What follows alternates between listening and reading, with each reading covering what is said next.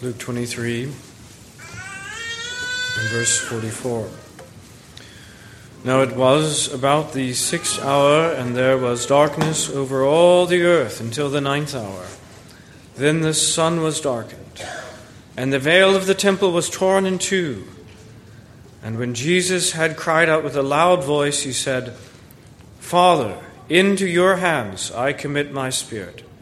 Having said this, he breathed his last. Our gracious Heavenly Father, we're thankful that we are able to read such words, that we are able to receive such truth, that the world itself could not have ignored, the significance of which could not possibly be eclipsed. And Heavenly Father, how we pray that the meaning of these things would not escape us now. Lord, all the more that you would brighten the sun of righteousness to us, that through your word and spirit, all the full significance and meaning of the death of Christ would be made known to us for our salvation. We ask in Jesus' name.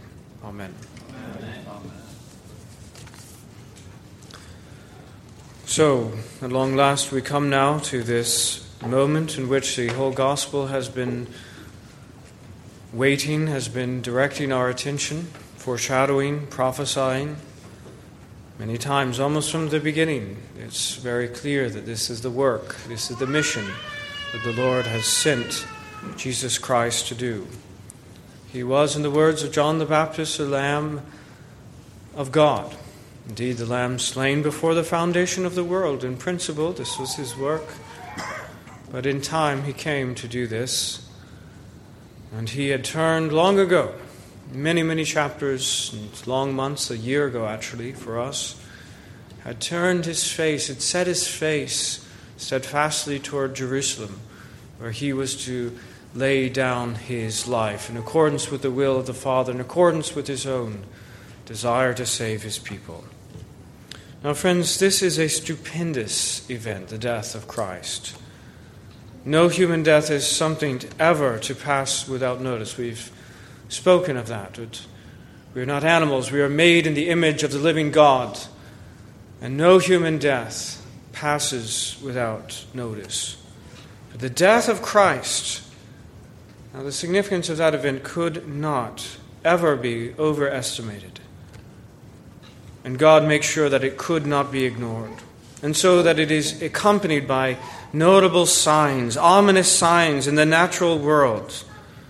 Only one that is particularly mentioned here, but there are others that are mentioned in the other Gospels. And then one in the religious world. The great veil in the temple, the central aspect of all religion at the time, in the whole earth, the temple in Jerusalem. And there, this veil separating the holy from the holy of holies was torn in two.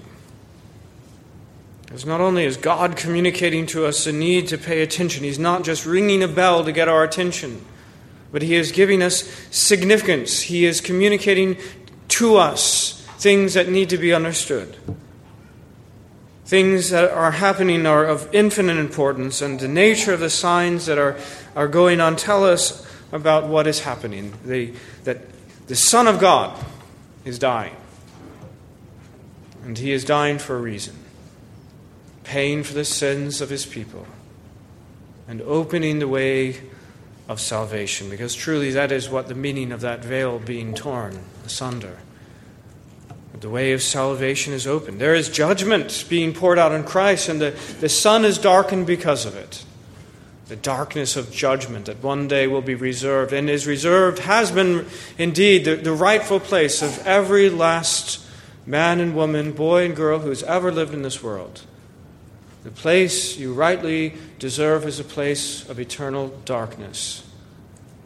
And this darkness is seen at that time. And at the same time, at the end of this, the veil being torn, and the way into the Holy of Holies, the way into the mercy seat, the way into the presence of God was opened through the blood of Christ. And then we have this word from the cross. Father, into your hands I commit my spirit. Friends, these things are beyond our comprehension, our fullest comprehension, but they must enter into our minds. We must begin to understand them, because this death is our life. Well, the title is The Meaning of the Death of Christ. And there are these 3 points. Darkness and judgment, the veil torn, and the atonement completed. Darkness and judgment, the veil torn, and the atonement completed. So first, the darkness and judgment. We read in verse 44, Now it was about the 6th hour, and there was darkness over all the earth until the 9th hour. It was, friends, over the whole earth. Now, I suppose that it is possible that this is intended just as a local area.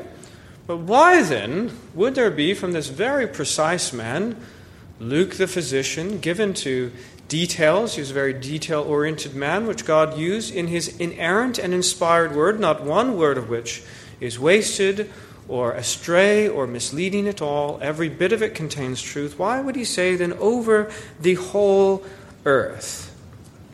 It seems to me rather more likely that these words are precisely like those in Genesis chapter 8. The same words reporting the Genesis flood. But the Genesis 8:9. But the dove found no resting place for the sole of her foot, and she returned into the ark to him, for the waters were on the face of the whole earth. The whole earth. Now, interestingly, there are many who today deny that the flood was worldwide.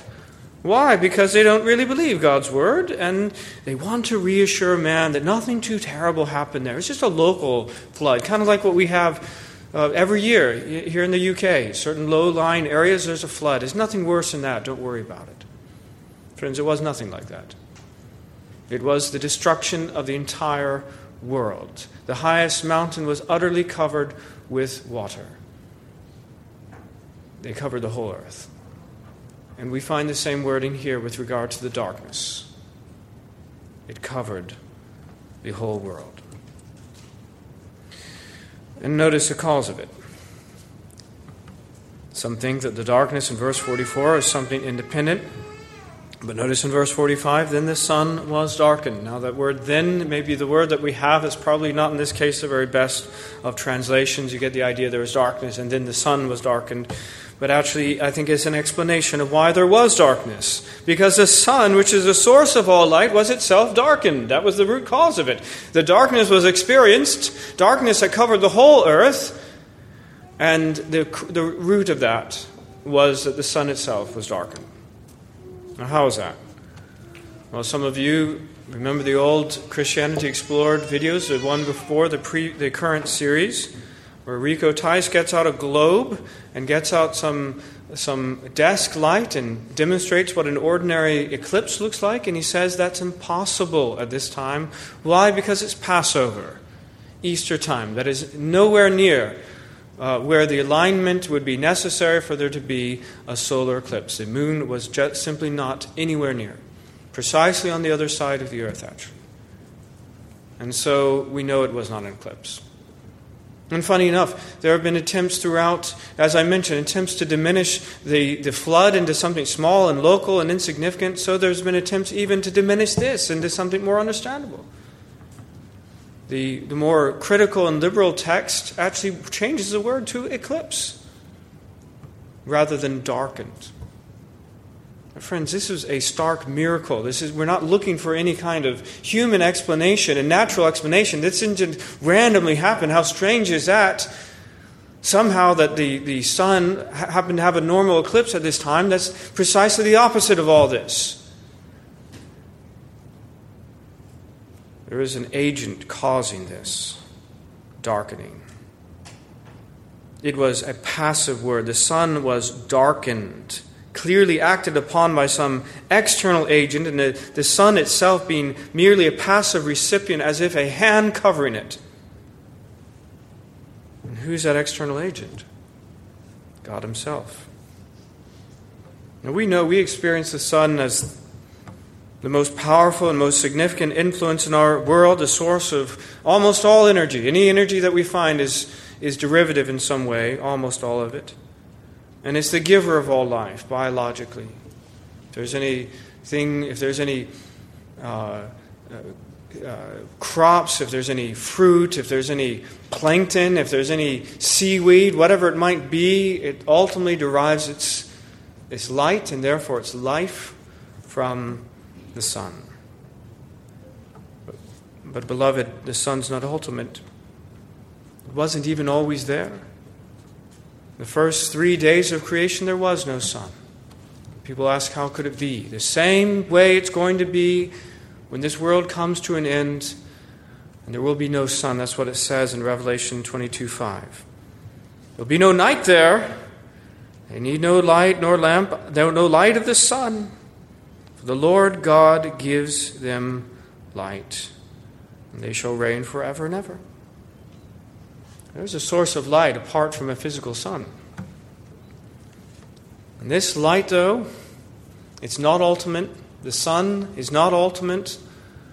And it would not have been right for it to carry on shining as normal when Christ himself, the thing that is the antitype, the thing of which the sun is merely a picture, a type of, is being extinguished, because that is exactly what has happened. The light of the world, Christ himself, is being extinguished as he's lying there dying. And what is God saying in all this blackness of darkness? Friends, he's saying it's about judgment. It's judgment. His judgment has come.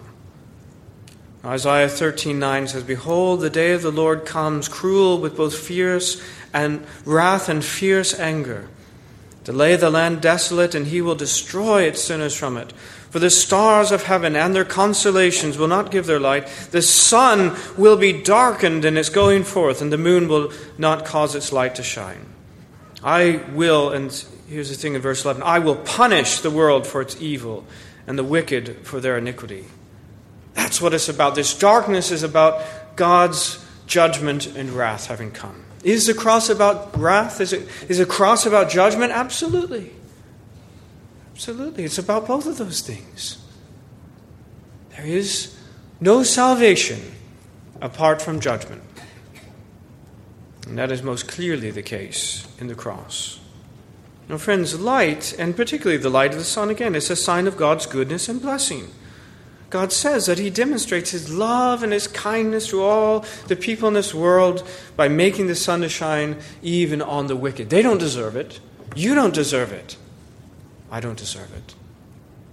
But nonetheless, God in his goodness gives this light and this life and this joy and this blessedness by making his sun to shine all throughout the world. Darkness, on the other hand, is a picture of his wrath and his judgment, ultimately in hell. It's a place of darkness. Again, people say, how could there be both flames and darkness? Friends, God is God, and these things are utterly trivial for him. And I can assure you there will be both flames and darkness in hell. 2 Peter 2:4 said it, "For if God did not spare the angels who sinned, but cast them down to hell, and delivered them into chains of darkness to be reserved for judgment." And in verse 17, "For whom is reserved the blackness of darkness forever." One of the great and terrible aspects of hell. Hell is multidimensional. There are many elements to this suffering of hell. But surely one of them, one of the most terrible, is its utter darkness. No light at all. No expectation of light. You know, in this world, when it is dark at night, you at least are looking forward to when it will be light again. There will be no such expectation in hell. There will be no hope whatsoever. Only the blackness of darkness forever and ever. And friends, one day that darkness will come upon the whole earth. It will be the final darkness of judgment come upon all the unrepentant sinners in this world. And God was showing. Judgment had come and judgment was coming. It was a warning to them, yes, that one day this was coming to them all. But it was an indication that actually judgment had come upon one particular man, And that man was the Lord Jesus Christ. All that would come, that should have come upon his people for their sins, the just payment and recompense for their sin, it came upon the Lord Jesus Christ, all of it. The forsakenness, the wrath, the pain, the suffering, the death, the darkness came upon him. It had to. There's no salvation apart from judgment. The question is whether the judgment and the wrath and the darkness is coming upon you or upon your Savior. It has to come upon one of you. It came upon him. Well, it's about darkness and judgment. It's one aspect of this death of Christ that we see. And secondly, the veil torn. Again, there's not all that much information given in these 3 verses, but one aspect is this darkness that has come upon the whole earth, and the other is that the veil of the temple was torn. It says in verse 45, the veil of the temple was torn in 2. Not some trivial little cut, but it was torn utterly in 2. And once again, it's a passive word. The veil certainly did not tear itself, nor was this any freak accident. This was absolutely performed by some external agent. And again, the question is who? Who could have possibly done it? Who could have darkened the sun, and who could have torn the veil? On the face of it, it might seem just a little bit more plausible, but that this might have been an act of man. Some act of some blasphemous person wanting to go into the temple, and maybe he could tear the veil. But friends, that is absolutely not the case. The Lord does not allow us to make that conclusion at all through 2 ways. First of all, if you knew anything about the veil, you know that it was not some thin, sort of frail, threadbare cloth that you can see through. It was actually about as thick as a man's hand. And it was designed to endure long centuries. It in fact was designed to permit no transmission of light, lest anyone ever glimpse a sight of what was inside. No man could have possibly torn it like that. And the other thing, the main thing, is what is said here in Mark. It said in Mark 15:38 that the veil of the temple was torn in 2 from top to bottom. Luke doesn't mention that detail, but the Lord expects us to read the other Gospels and understand. It was torn in 2 from top to bottom. If there was a curtain here, and I was planning on tearing it, I would surely go to the bottom and tear that way. And I would get about halfway up before any stretch of my arms could possibly continue tearing it. But friends, this is torn from the top. The temple's no small building, by the way, and this is no small veil, from top to bottom. No man did this. This was an act of God, just like the darkening of the sun. It was an act of God. And why? What was the significance of it? Well, to understand that, you have to understand what the purpose of the veil in the first place was. Why was there such a veil in God's temple? Exodus 26:33 says that you shall hang the veil from the clasps. You shall bring the ark of the testimony in there to this Holy of Holies. Behind the veil shall be a divider for you between the holy place, that's the outer holy place, and the most holy, the Holy of Holies, the place of the particular presence of the living God. And you shall put the mercy seat upon the ark of the testimony in the most holy. And likewise in Exodus 30, verse 6, you shall put it before the veil, that is before the ark of the testimony, before the mercy seat that is over the testimony, where I will meet with you. And you say, this is a problem. That's kind of a problem, isn't it? That you'd have such an impenetrable barrier, this extremely thick curtain to separate and to divide, to keep people out, or even seeing the place of mercy, the place of God's presence, a place where He says, I will meet with you. And yet we're excluded from this place. And that's exactly the point. That is precisely the point of the Old Testament ceremonial law, the temple itself, and certainly of the veil. It is a picture of holiness is necessary. You must come to a place of God's mercy. There is a mercy seat in there. You can't get there. The way into that mercy seat, the way into the merciful presence of God is not available to you, sinner. Stay out. That's the message of the temple. That's the message of the veil and the purpose that it was given. Surely there was some way in, right? Well, actually there was.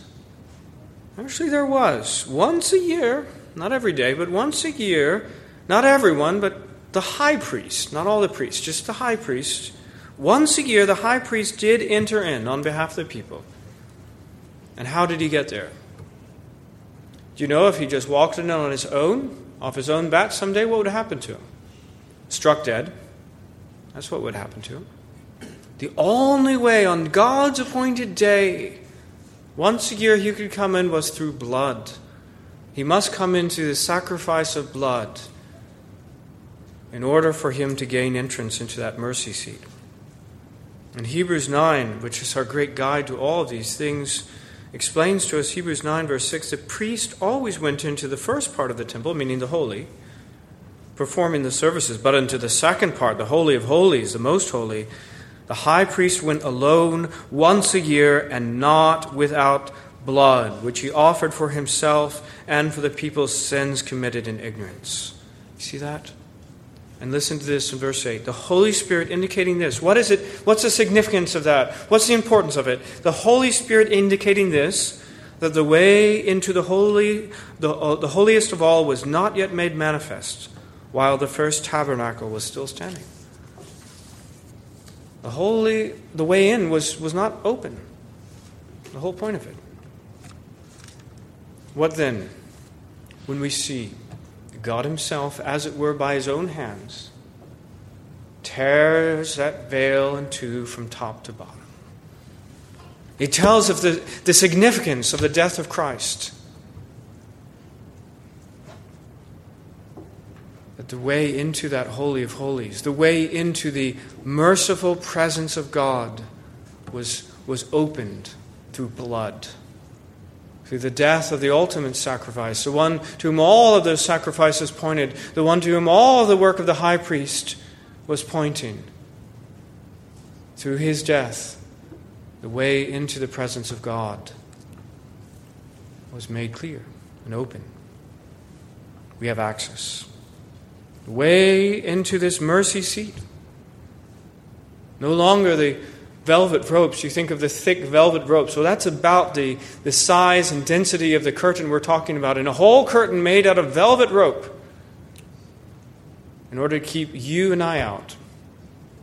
It's been torn in two by God himself. Why? Precisely because of his judgment upon the Son of God. Precisely because of that darkness and precisely because of that suffering and death, it's finished with. And at the moment that it's finished, the way is opened. That's the significance of that. And as a way of confirmation, we come then to our third and final point. And that is that the atonement was completed. We have here the final word of Christ on the cross in verse 46. And when Jesus had cried out with a loud voice, he said, Father, into your hands I commit my spirit. Now, you understand, again, that not all the physical phenomena were recorded in each and every one of the Gospels. There were, for instance, earthquakes as well. We don't have that recorded in Luke. And not all the words, not all the sayings of the Lord Jesus Christ on the cross are recorded in this particular one. So we're supposed to look at the other ones. Luke has the first, Father, forgive them. And he also has, today you'll be with me in paradise. But the others he skips. And just before this final word, which we have in Luke, there's the one we have in Matthew 27:46. And about the 9th hour, because this is where we are, there's darkness from the 6th hour to the 9th hour, 3 hours. From noon, by the way, just in case you're wondering, what are we talking about? Is it maybe 7:30 or 8 and the light's going in? No, it's noon is when this darkness began. From that hour until the 9th, and then about the 9th hour in Matthew 27:46, Jesus cried out with a loud voice saying, Eli, Eli, lama sabachthani, which is, my God, why have you forsaken me? And that helps us to understand something, you see.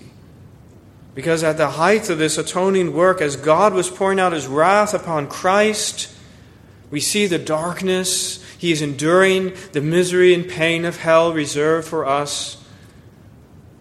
We see that there is a sense in which Christ was forsaken. And that loving, familial relationship in which Jesus related to God as son to father was interrupted in a way that we cannot fully comprehend, because we know that there's no such thing as God without a Son. God is triune. He's Father, Son, and Holy Spirit. And we know that the Son of God was firmly and completely and permanently united with a human nature. How then could he have been so forsaken? We don't know. And I can tell you that the Lord Jesus Christ experienced the fullness of forsakenness. And when he in his misery, and when he in his darkness, and when he in his pain cried out, he doesn't say, my Father, he says, my God. My God, my God. And the thing that he says is not, how wonderful you love me, but why have you forsaken me? As that's the other terrible aspect of hell that we have to consider. It's not just the pain and the suffering and the flames, the wrath being poured out, the darkness. It's the utter forsakenness. As we have not a trace of the beneficent, benevolent, blessed presence of the living God among us, but utter forsakenness, and rather only his wrathful presence upon us. And this is what the Lord Jesus Christ was experiencing. My God, why have you forsaken me? But friends, by the time we get to verse 46 in Luke, something has changed. Something very dramatically has changed. Now he's no longer saying, my God, why have you forsaken me? But he says, my Father. He says, Father, into your hands I commit my spirit. That relationship has been restored. Whatever it was that was interposing itself between that, and whatever it was bringing the wrath of God instead of this blessed fellowship, that was ended. Because the work was ended. In the course of those 3 hours, he bore the wrath of God that was meant for all of his people. That sin that was upon him as the high priest. He had come, you see, also as the high priest. Not only as the sacrifice, but as the high priest himself. And the high priest always carried symbols of the people, the sinful people. We think of them as wonderful jewels. Well, in some sense, yes. All the people of God are his wonderful treasure, as we're going to see tonight. But in another sense, he is covered with their sin. The Lord has taken off the filthy rags of the high priest. He's now wearing them, and he's being treated accordingly by God. Then it comes to an end. And the atonement is completed, and the relationship of father to son is restored, and he speaks to his Father once again. And he commits himself into his Father's hands. You know, the other word that's missing right in this point, right between Eli, lama sabachthani, and into your hands I commit my spirit, is this word in John 19:30. So when Jesus had received the sour wine, he said, it is finished. And bowing his head, he gave of his spirit. Right before this he says, tetelestai. There's one Greek verb you really need to know. It means it's finished. You Greek scholars out there know that it's in the perfect tense. Tetelestai. It is finished. It's not happening now. It's not on its way to being finished. It is finished, completed. There's nothing more to be added to it. It's done. And that's why you could say, Father. That's why that veil of the temple was at that moment torn. It wasn't halfway. It wasn't that there were holes poked into it and we hope that there's some more further work. It is completely torn in two. And Jesus is back to calling God his Father. And he commits himself into the Father's hands. He's quoting really from Psalm 31 verse 4. Pull me out of the net which they have secretly laid for me, for you are my strength. Into your hand I commit my spirit. You have redeemed me, O Lord God of truth. It's a blessed word. It's even itself from Scripture.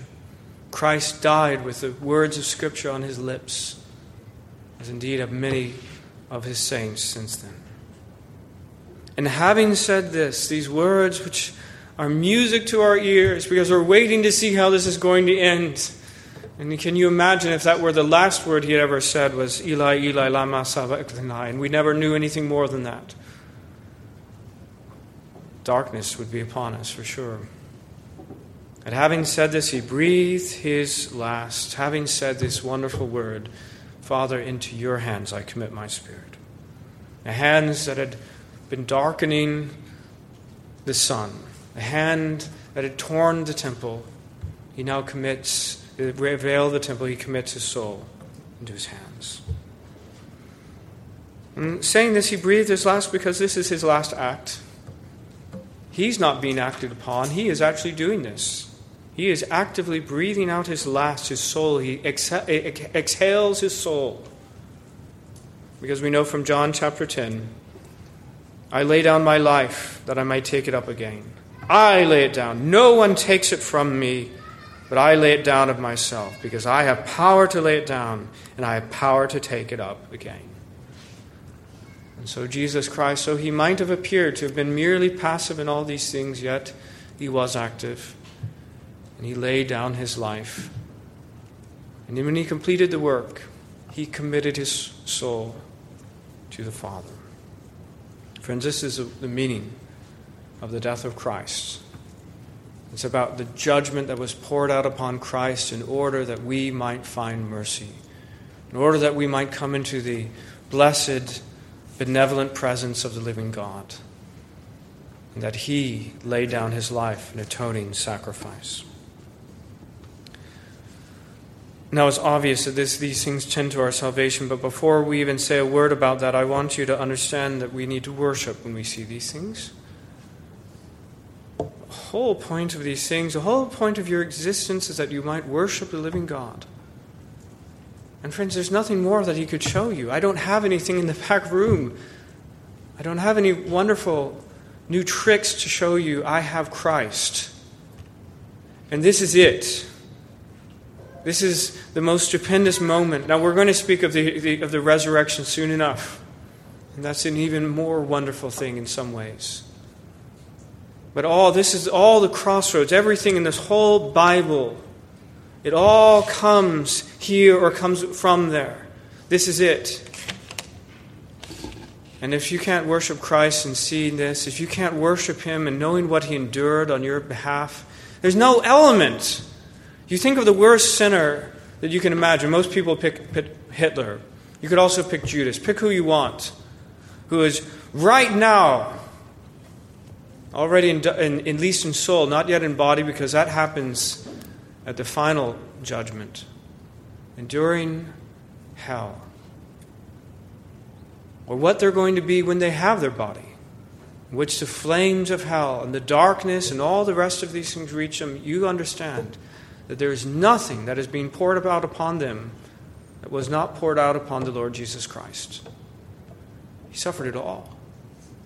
That cup, the cup of God's wrath, which he so often portrays, you can imagine some horrible poison, vile poison that would cause death and suffering along the way.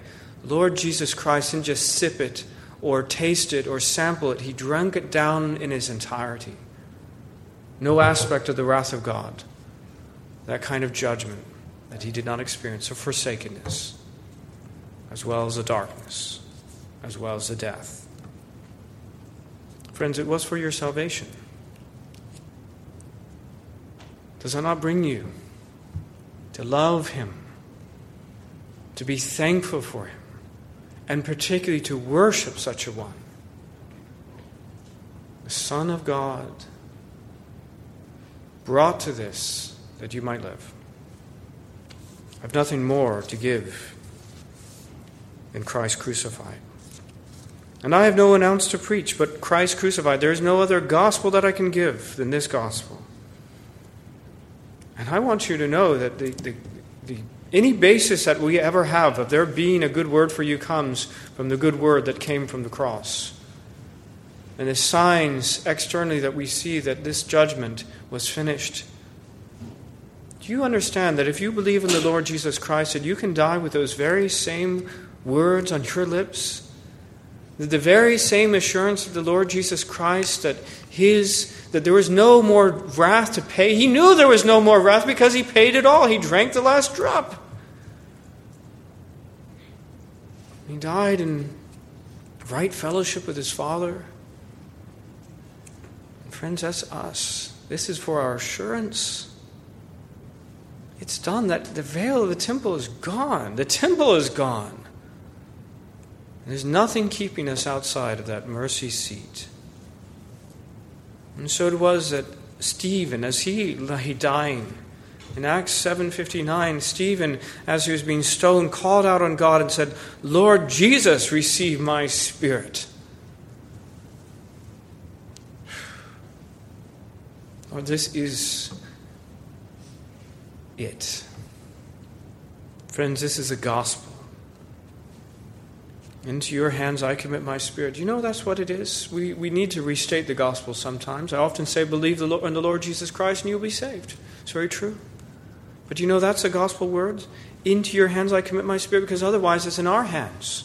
And we are walking around trying to make something of our spirit, trying to make our spirit, our soul acceptable to the living God, and we can't do it. We fail. And the message that is preached to you this morning is that there is a way opened through the shed blood of Christ, and the door is Christ himself now. There's no veil, we don't hear anything by the way of a door in the veil. But Christ is the door. And you come through that door through faith, and all you have to say is, into your hands I commit my spirit. And you commit your spirit to him, and you're saved. Because he's done it all. What a travesty, then. It's one thing when there's a veil there. It's one thing when there's darkness over the whole earth. But when Christ died, having completed the work of atonement, why should anyone thereafter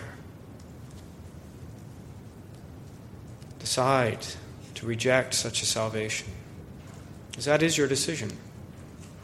Before you stands life or death, and I urge you to choose life. The way is open. Christ has died and is risen. Believe and you'll be saved. Let's pray. Heavenly Father, we know not what to say to these things. There are too much. And Lord, we are thankful that your people will have all of eternity to meditate upon these things and to know their fuller meaning. But Lord, what you have given to us in these 3 verses is more than enough. Truly, Lord, we see the darkness, picture of your wrath and judgment come upon the earth and upon one particular man who was wearing upon himself the imputed sins of all of your people.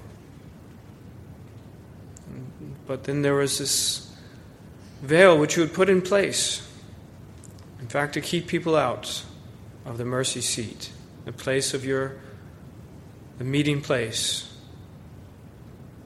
where we had fellowship. But Lord, this way is now open. You have torn this veil, and how we pray that all would enter, and all who hear this word of God, yes, they would come pouring into the place of mercy. We are thankful that the atonement was finished. And Christ no longer spoke to God, which he was experiencing only alienation and wrath and exclusion, but rather his own loving Father. And Lord, my prayer is that each and every one of us might be able to die with this truth in our hearts. Father, into your hands we commit our spirits. We pray this in Christ's name. Amen.